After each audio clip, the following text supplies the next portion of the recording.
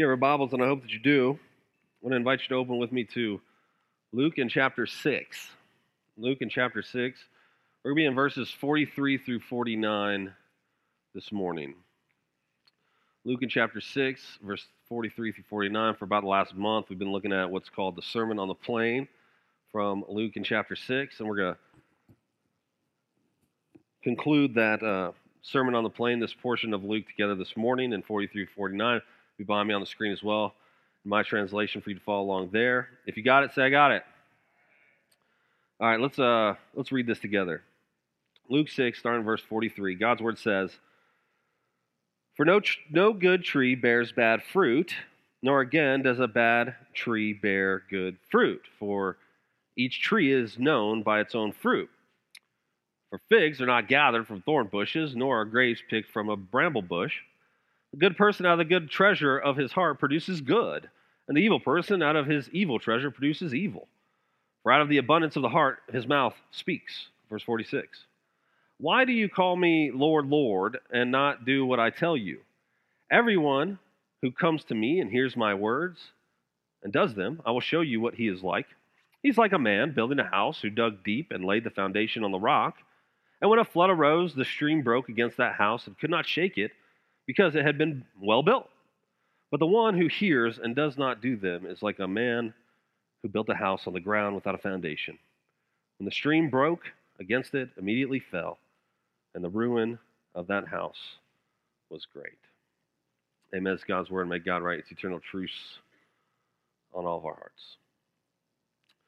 Once upon a time, there was a town where all the residents were ducks. Every Sunday, the ducks waddled out of their houses and waddled down Main Street to their church. They waddled into the sanctuary, and where they would squat in their proper pews, the duck choir waddles in and takes its place, and then they sang some duck hymns. And after this, the duck minister comes forward and opens the duck Bible. And he reads to them, "Ducks, God has given you wings. With wings you can fly. With wings you can mount up and soar like eagles. No walls can confine you. No fences can hold you. You have wings. God has given you wings, and you can fly like birds." And all the ducks shout, "Amen." And then they all waddled home. Hearing that ridiculous tale might bring to mind some questions. Questions like, what was the point of going to duck church and hearing about how they can fly if they just waddled home? Or why did they amen if they were just going to ignore what the duck Bible says? Or what is the point of having wings at all if they weren't going to use them? In other words, why hear something and then do nothing with what you've heard? What's the point of that? Or consider something else duck related. Consider a common idiom that we all use all the time in English. This is known as the duck test, and it goes something like this. If it looks like a duck, walks like a duck, quacks like a duck, and swims like a duck, it must be a duck. Everyone knows what that means, right? Basically, if something looks like a certain thing, the reasonable conclusion is that it is what it appears to be, right?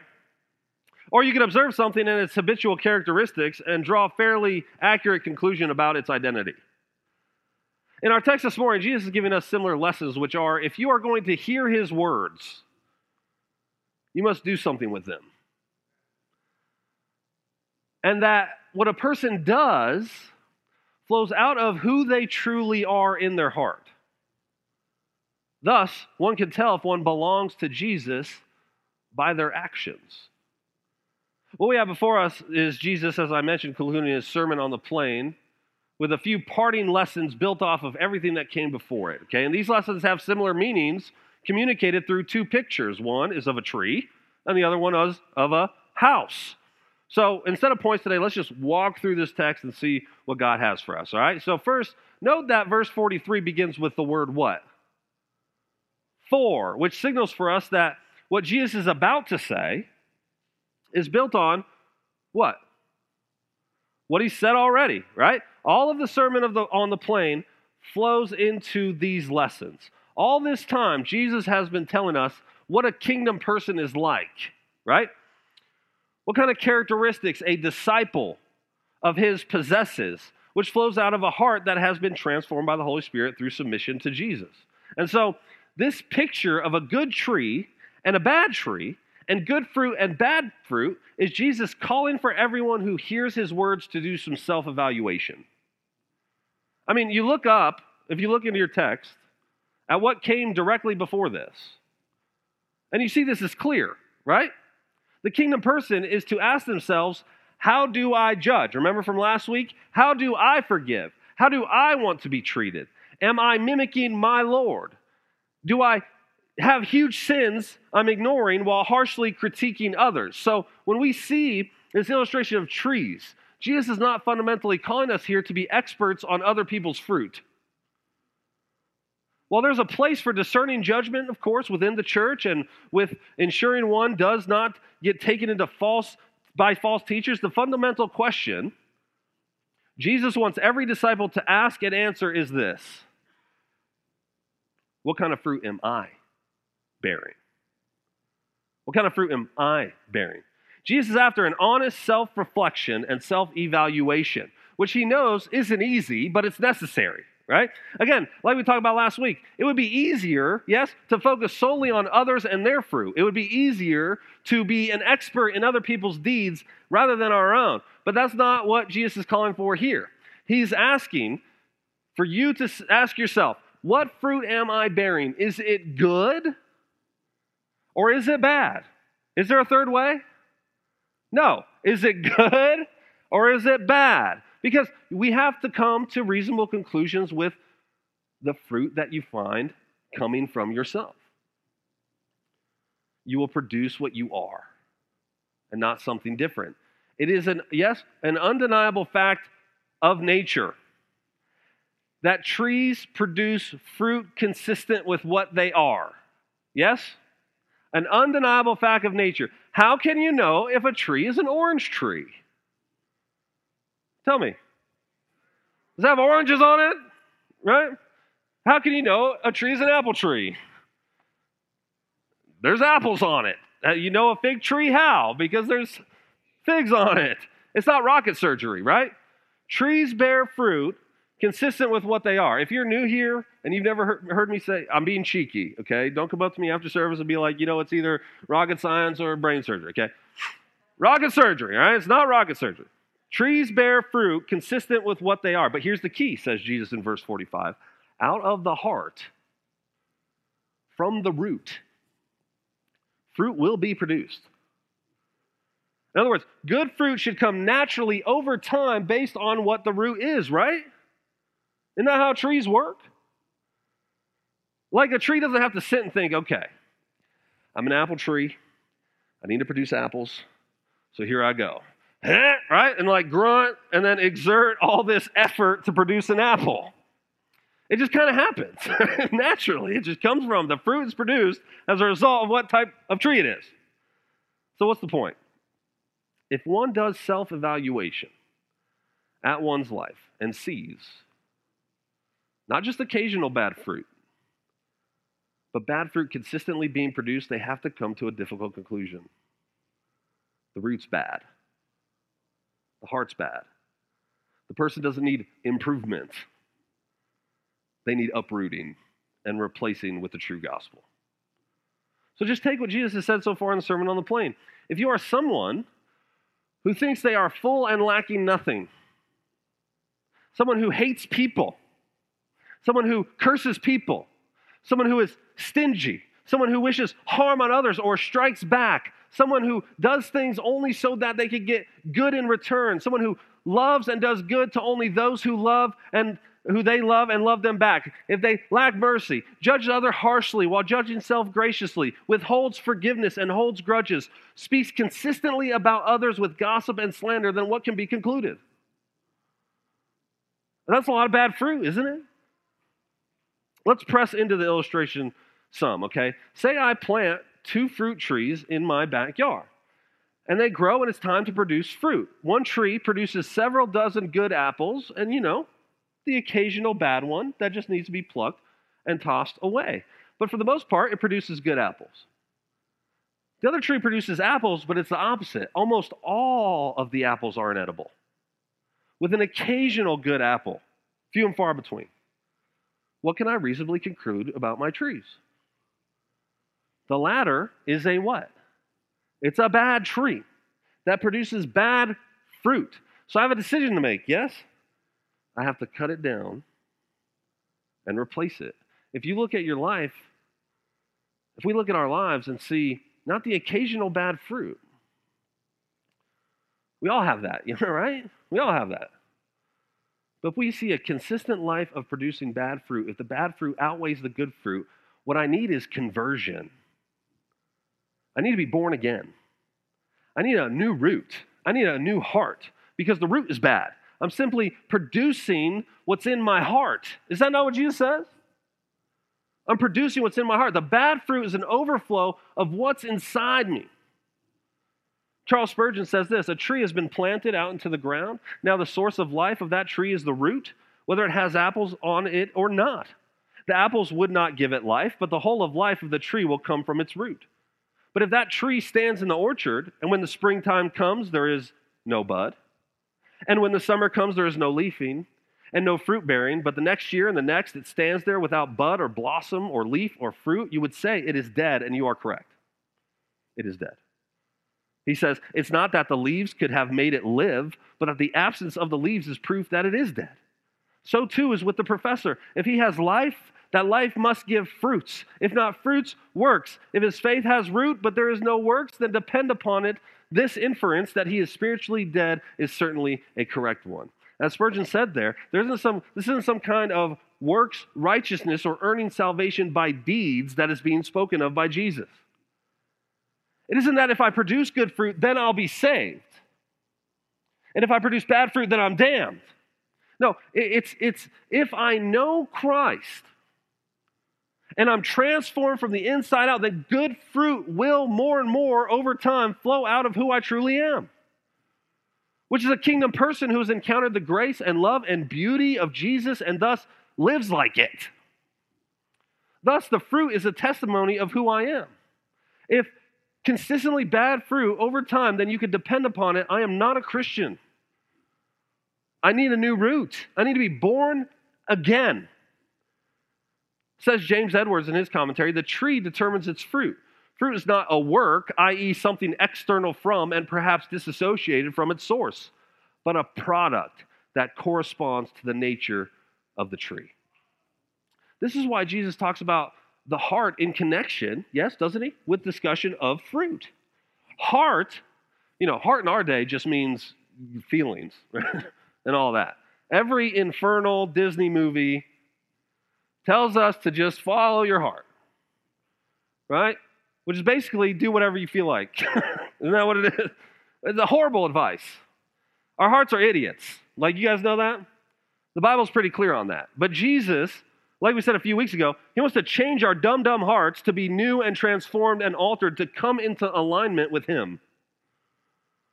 And the heart, biblically speaking, is the source and center and seat of the acting agent. So if it's bad, if it's left in its fallen and unaltered state, then that will be shown by what one does. Even supposed good deeds will be colored by sin and poor motivation. But those who come to Jesus and give him their allegiance, he will come and make a home in their heart. And he will begin to do construction. And he doesn't just decorate, okay? He's knocking down walls. He's making a new house completely. And that changed heart will push out good fruit and more as it beholds Jesus with illumined eyes. Do you guys see?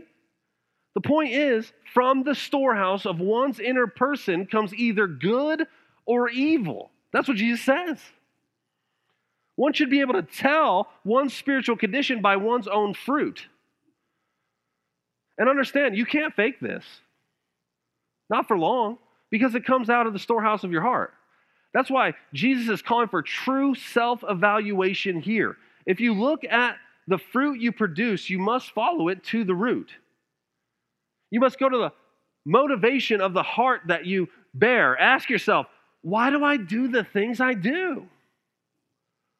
Why do I say what I say? If you don't love your enemies, why don't you? If you're withholding forgiveness, why? If you practice judgmentalism, why? Could it be that I'm seeking justification from somewhere that isn't Jesus? You really can't fake enemy love, can you? Or forgiveness, or selflessness to the undeserving and to the ungrateful. How do you fake enemy love? How do you fake forgiveness? You might could do it on the outside, but you know in your heart if you're doing real evaluation, right? The cure isn't to just will yourself, understand, the cure isn't to just will yourself to do good works because you lack good fruit. That's not the fundamental problem. The fundamental problem is the root. Jesus isn't saying, hey, if you lack fruit that I call for, just try harder. Does he say that? Jesus doesn't want phony good fruit. He wants your heart to be changed in response to his grace, to where you produce good fruit because of your beholding Jesus, seeing who he is and understanding in your depths what he's done for you. So let's say I have a fruit tree that produces either no fruit or only inedible fruit, okay? But say I want the appearance of fruit. I want my neighbors to drive by and be impressed by my fruit tree, okay? But it's not producing fruit. What do? Well, I could go to Walmart and I could buy a bag of apples and I'd grab my handy dandy roll of duct tape, which I wrap presents with, and I could go to the tree and I could duct tape some apples on it. That'll do the trick, right? Like I got fool people from a distance. They'll think I have a robust fruit tree. But if they walk up to the tree, the closer they get, the clearer it will become that this tree didn't produce these apples. They'll be able to see the duct tape and the sticker that I failed to remove on every apple. My solution in this case is a bad one. It's not long lasting because what happens to the apples? They're just going to die and I'm going to have to do what? Go back to Walmart, right? Get some more duct tape. What do I need to do instead? I need to get to the root. I need to do root work. I need to plant a new tree. My tree is no good. It needs to be uprooted and replaced. So while the Christian life is one of intentionality, the solution, as stated, is not to just try harder. The solution for the Christian is to look to Jesus. Beholding him, considering him, dwelling on his person is root work. Because as we've said all along in this chapter, the reason we don't love enemies is because we have forgot that we were God's enemies, and yet he loved us. The reason we don't bless those who curse us is because we forgot how God blessed us when we were cursing him. The reason we don't give abundantly to those who can't repay us is because we forgot that the Trinity has given to us out of the abundance of God, knowing we can't pay him back. The reason we don't love those who don't love us back is because we forgot how God loved us when we were yet sinners. The reason we don't give to beggars is because we forgot that God gave to us beggars. The reason we judge is because we forgot Jesus took on the judgment we deserve. The reason we don't forgive is because we forget the astronomical debt God has forgiven us in Christ.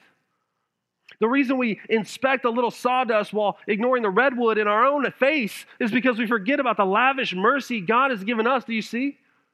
Root work is looking at Jesus. Because once you truly see his beauty and you see his grace and you see that you deserve to be crushed by him, but have been instead adopted into his family, and you let that sink deep down into your heart and bones, and you do it again and again and again and again and again, out of your life will come good fruit. So then just, I'm going to try real hard to bear fruit. There is intentionality, but good fruit comes from a root that has been altered by repeated encounters with this glorious Christ. Then when someone hates you, you'll begin to think, Jesus saved me when I was his enemies. How would he have me respond? When someone hurts you, you'll think, I rebelled against Jesus, yet he forgave me, I'll forgive too. When you see someone in need and you know they could never pay you back, you'll think, Jesus saw me in need and came to my rescue. See, we want this like step-by-step instructions for everything in our lives, right? We're DIY and everything. Jesus says, bear fruit. We ask, how do I do that? The answer isn't like Nike, just do it. Just bear fruit. The answer is look to Jesus. and see who you were before you met him, and see what you deserve, and see who he is, and see if you can't love your enemy. See if you can't forgive. See if you can't give out of your abundance. See if you can't be gracious. See if you can't be selfless. It isn't try harder, it's look at Jesus more. Then see if you aren't changed from the inside out. Now, another way Jesus says to check your root by your fruit is how you speak. You see that?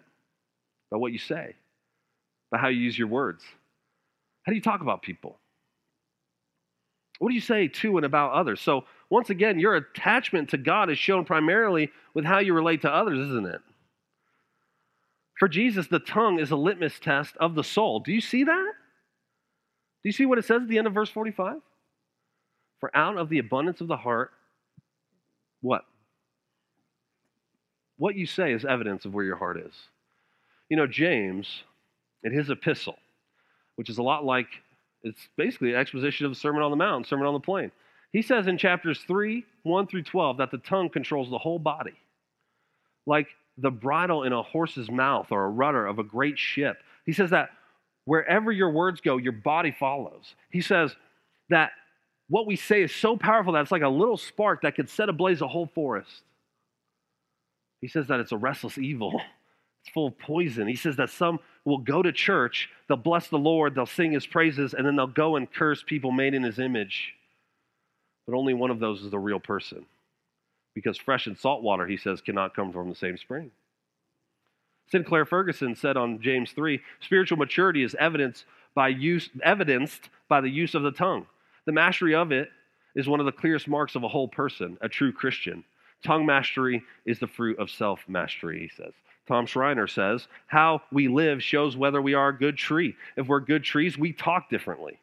Our speech is gracious, loving, and kind. If these things are not true of us, perhaps we're not good trees at all. Says Jesus, by what we say, we're showing people what treasure we have in our hearts. A good root of attachment to Jesus will inevitably be shown by how we talk and the things we say about and to people. Is it the good fruit of speaking well and graciously about people that comes from the good root of salvation in Jesus, or is it the bad fruit of gossip and slander that comes from the bad root of not submitting to Christ? These are the questions Jesus wants us to ask. Then Jesus has a question in verse 46, doesn't he? Why do you call me Lord, Lord, and not do what I tell you? Jesus is calling for more introspection here, isn't he? He's asking the person who says they're a disciple, is that you? Are you one who says you're a disciple? Do you actually do what I say? That's what he's asking. Because if not, is he really your Lord? And there's a connection here to verse 45, isn't there? One should not mutter lightly their commitment to Jesus. In other words, don't say that Jesus is your Lord if you care not for his commands. If obedience is not what you're striving for out of love for his person. Did you notice that there are 4 faith responses in verses 46 through 49? Did you see them? There is calling Jesus Lord, coming to him, hearing him, and doing his will. We need all of that to be a whole Christian. But ironically, the first one is the least trustworthy because it's easy to say things, even true things like Jesus is Lord, and not mean them or do them. Isn't it easy to just say things? Jesus says, it's one thing to hear my word. Will you do them? That's how you functionally submit to him as Lord. Schreiner says once more, if we say that we love Jesus but disobey him, we show that we do not really love him. Our practice contradicts our claim. Which would sound unduly harsh if not for the fact that that's what Jesus says. Here and in John 14:15, he says, if you love me, I bet you can finish it. You will keep my commandments. Because love isn't in words alone, it's through how we live. Do you remember at the beginning when we talked about Sermon on the Plain, when we started this part of Luke, our friends Christian and Faithful from John Bunyan's Pilgrim's Progress? At one point, Faithful is walking, and this fella joins him, and his name is Talkative. And it's a perfect name for him because he just will not shut up, okay? Faithful can barely get in a word edgewise. And Talkative, he says all the right things. But Christian describes him like this. He talks about prayer, of repentance, and of the new birth, but he only knows how to talk about them. His house is as empty of religion as the white of an egg is devoid of flavor. Jesus knows it's easy to talk. It's easy to say Jesus is Lord, but more difficult to actually live as one submitting to his kingship. It's one thing to say one is a Christian. It's another altogether to bear the fruit of following Christ. You know, in our culture, especially in the South, a vast majority of people you know, right? And you see on a daily basis say they're Christians or would claim the title if you ask them, yet how many live as if Jesus has nothing to do with their lives? How many keep Jesus on the peripheries, ignore his commands, and live as their own Lord and Master? How many, if asked, would locate something like growing up in church or believing in God in the abstract or voting a certain way or a vague and fluid morality as the reason they consider themselves Christians and not submission to Jesus as King? You know, in an interview G.A.D. Greer did several years ago about his book, Stop Asking Jesus Into Your Heart, he said that surveys show that more than 50% of people in the U.S. have prayed a sinner's prayer and think they're going to heaven because of it, even though there's no detectable difference in their lifestyles from those outside the church. Thus, so many people are assured of a salvation they give no evidence of possessing on the basis of a prayer ritual they didn't understand. Jesus says salvation is much more than words. It's not only hearing his words, it's not only confessing his words, it's obeying him through effort, animated and empowered and motivated by his grace. Does that mean then that we are saved by works? By our ability to obey? Of course not. We're saved by grace alone through faith alone. But as John Calvin said, it is faith alone which justifies, and yet the faith which justifies is not alone. And obedience to Christ doesn't just make logical sense. Just think about it. If you're going to call Jesus Lord, that means you are acknowledging him as King. Well, shouldn't a confession that Jesus is King be evidenced through a life and action of doing God's will? Do you know what God's will is, by the way? His will is that you obey his chosen King, the perfect God-man, Jesus Christ. Truly, if we say that we love Jesus and we want his offer of salvation, think about this, okay? If we say we love Jesus and we want his offer of salvation, I want you as Savior, but we believe his commands are optional, do we realize what we're saying? Whether with our mouth or our lives, we're saying we want Jesus for his stuff. We want him because he's useful, not because he's beautiful. We want to have our cake and eat it too. We want the good stuff that is a promise of heaven without all the buzz-killing stuff of obedience. But does that really make any sense? Does it make sense that Jesus desires to save you from hell, but doesn't so much mind if you act like the world and doesn't want you to live a flourishing life right now? Does it make sense that Jesus wants to save you later but not transform you now? It can't be true that we can confess that we've given allegiance to Jesus while also saying it doesn't matter what he says. And he doesn't expect us to obey or listen to him. I mean, think about it. When I went into the military, I had to take this oath of enlistment. But what if I took this oath of enlistment and then when I got to basic, I never did what I was told? Never showed up to work. Constantly disobeyed orders. Am I a good troop? No, of course not. So why would that kind of posture make sense in the kingdom of Christ?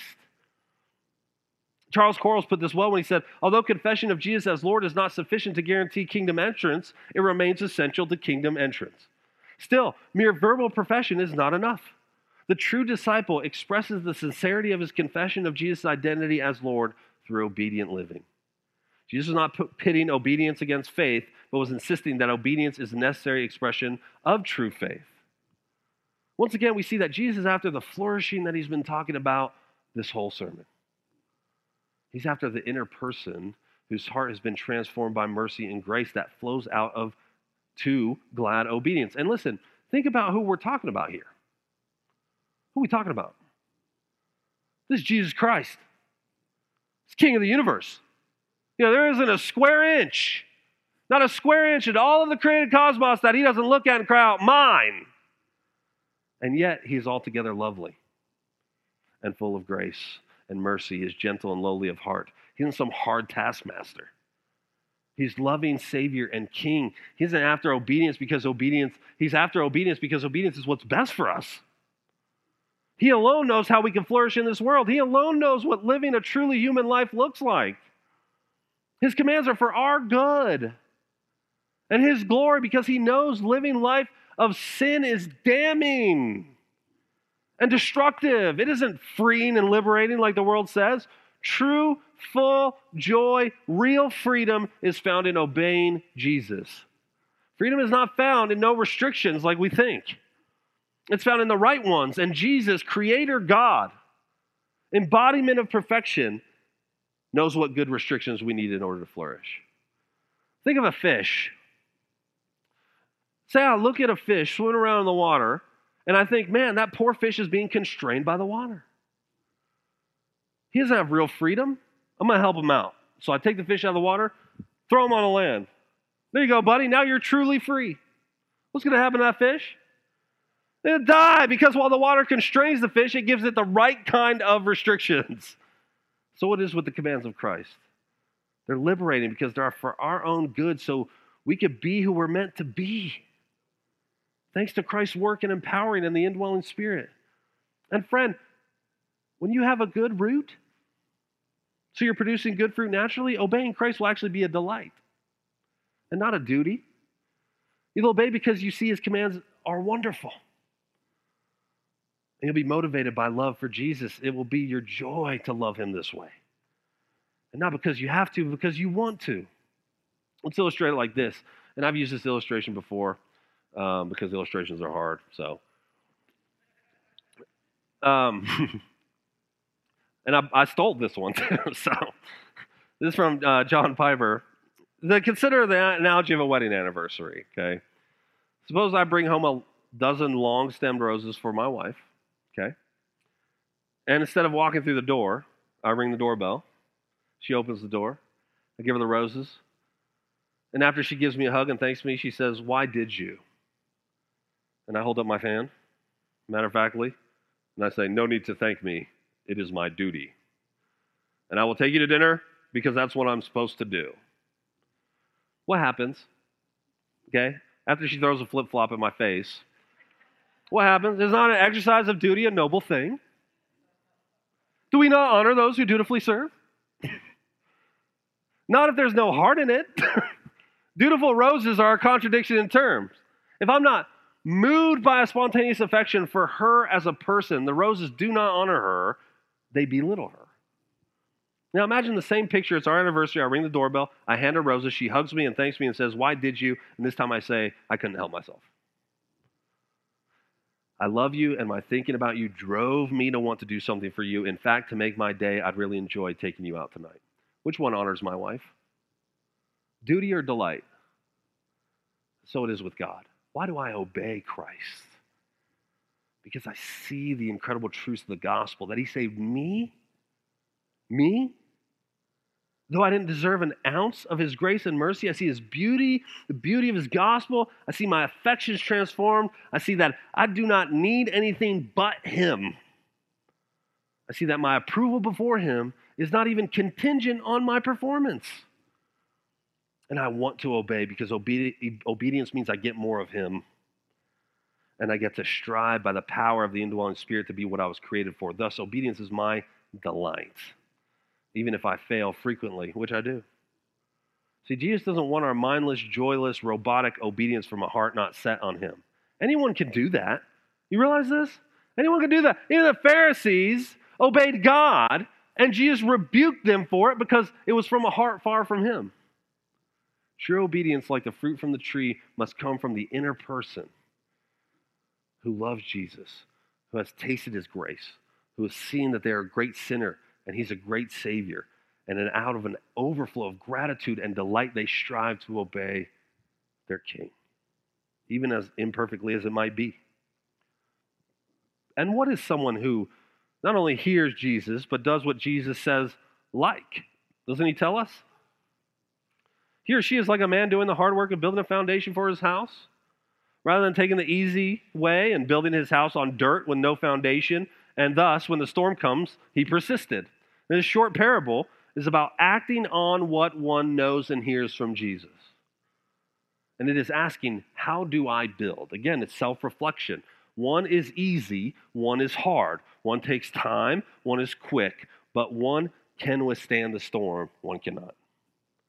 Think again about the foundation of a house. How important is a foundation? You guys all know, right? Pretty stinking important, right? I read this one time in a home guide online about foundations. It said, without the right foundation, a house cannot last. New homeowners often focus on the surface of things when building a home and may not be aware of the importance of the home's foundation. The structural integrity of a home requires a foundation built to last. And you know this. If you have a good foundation, which is what a person does with the claims and teachings of Jesus, when things get hard and judgment comes, you'll be able to stand. But if you have a bad foundation, a little storm comes and your house will come tumbling down. Now, both these pictures, a tree and a foundation, speak of longevity, don't they?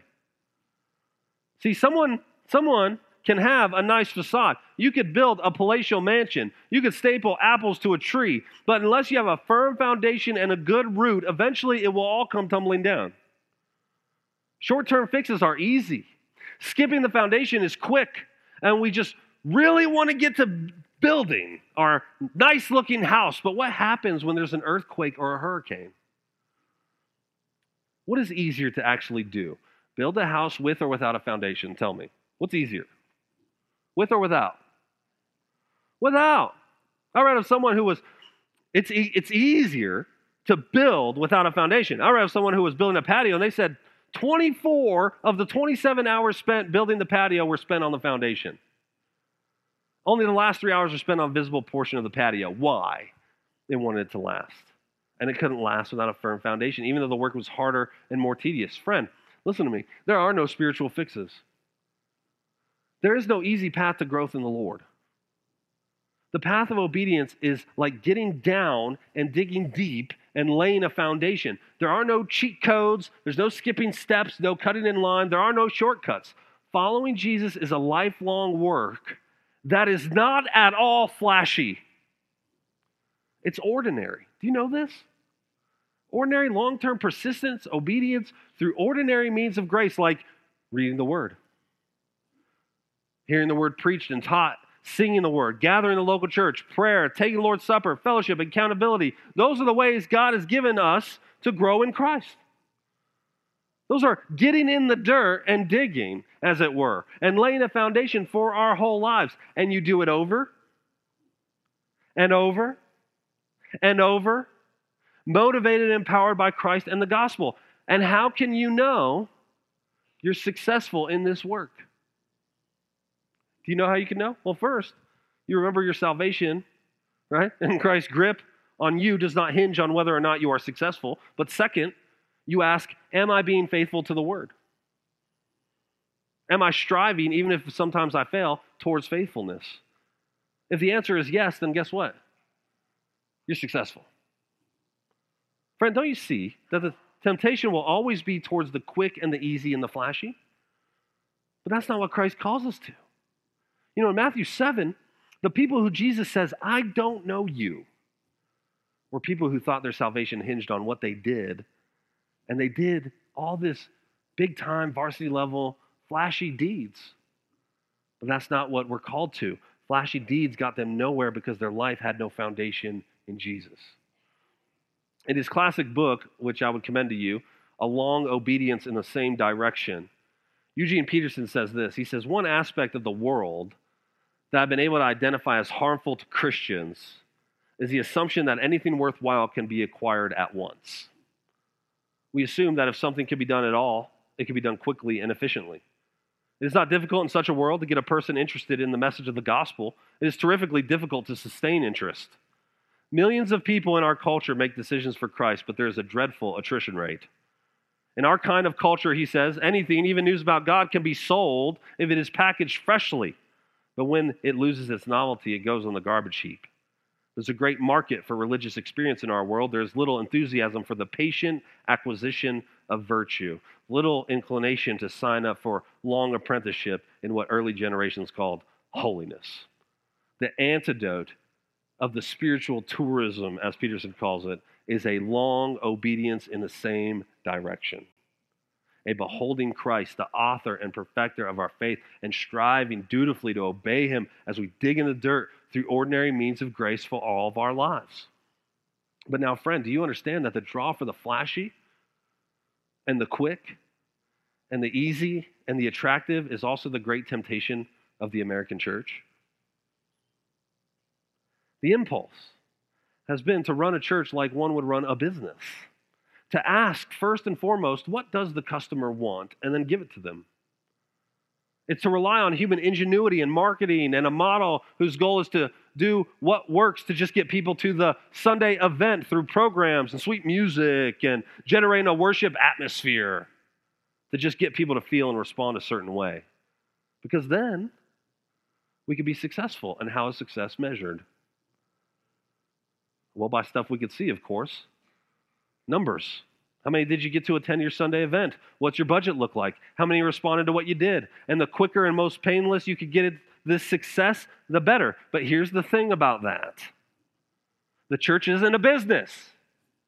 And humans aren't customers for the church. The question isn't what do people want? The question is what does God want? And command through his word. The church is not a provider of spiritual goods and services. It's the body and bride of our Lord. What is God's will for the church? Do what he says. What is it? What's the vision? What's the God's will for our church? Let's pray about that. It's the same as the will for your life. Love him and do what he said. You know, if a young pastor came up to me and said, I'm trying to come up with a vision, I want to know what God's will for our church is, you know then what I'd tell him? Go to your office, get the Bible off the shelf, and read it and do it. That's God's will for the church. What does that look like? What does Jesus call us to? Ordinary obedience via what the Word calls us to. Biblical membership, gathering, singing the Word, praying the Word, reading the Word, preaching the Word, taking the Lord's Supper, baptizing converts, making disciples, loving one another, serving one another, confessing to one another, considering one another, leveraging our lives for the gospel and taking the love of Christ to the community and putting Jesus at the center of everything. And then how is success measured? Faithfulness. That really isn't flashy, is it? And isn't very quick. You know why? Because obedience is terribly inconvenient. And it's tedious. It's like digging a foundation in rock. But that's what our Lord calls us to, is it not? Our truest foundation, the foundation in which hinges all other foundations, is Jesus Christ and his life and his death in our place and his resurrection and his ascension. Everything we said today hinges on him. And everything he calls us to rests in the fact of our identification and attachment to him. Without him as our foundation, no deed is worth the cost. Any building we do has to be informed by our already having Christ as foundation. Otherwise, our houses will fall and the ruin will be great. Now, can I ask you, do you have him as your foundation? Do you have him as your root? Well, you should be able to tell by the fruit that you've produced over a long period of time. What's that reveal to you? If you don't have Jesus as foundation and root, today is the day of salvation. What are you waiting for? Nothing we've talked about today is within your reach if you do not first see your need for salvation and turn to Christ. To hear him, for he is speaking to you, and then to come to him so that you could be given new life, be given a new root, to have your bad fruit from your bad tree uprooted and replaced with his gracious love. And to you who have Jesus' foundation, can I ask, do you call him Lord, Lord? If you do, what does that look like in your life? Do you bear good fruit or bad fruit? Those are the only choices, aren't they? Do you build on the sand, or are you seeing Jesus' beauty tapping into his ordinary means of grace that he provides to grow in him? Do you obey, even as imperfectly as that might be? Most of all, do you see his beauty? Have you beheld his glory? Have you seen that he is so merciful and gracious that even if you haven't been walking in obedience, that he loves you anyway? And doesn't that propel you to want to obey? Lig Duncan preached this text, and he closed his sermon on his text like this. He said, the question of life is not whether we have good deeds good enough to be the foundation. The answer is no. That's not the great question of life. The great question of life is, are we trusting in the only one whose life is sufficient for our salvation, whose life and death provide our foundation, whose resurrection offers newness of life? If we're trusting in that foundation, then the only question we ask about our deeds is, do our deeds evidence that we are truly trusting in him? That's the biggest question we all must answer today. And the solution is what the solution always is. No matter who you are or what your status before God is, it's this: behold the glory of Christ. When you truly behold him, truly see him for who he is, see what he's done to get to a rebel like you and a rebel like me, then your heart will be stirred. And you'll desire him, and your good fruit will come forth, and your foundation will be laid strong. It will be your joy to obey such a glorious King.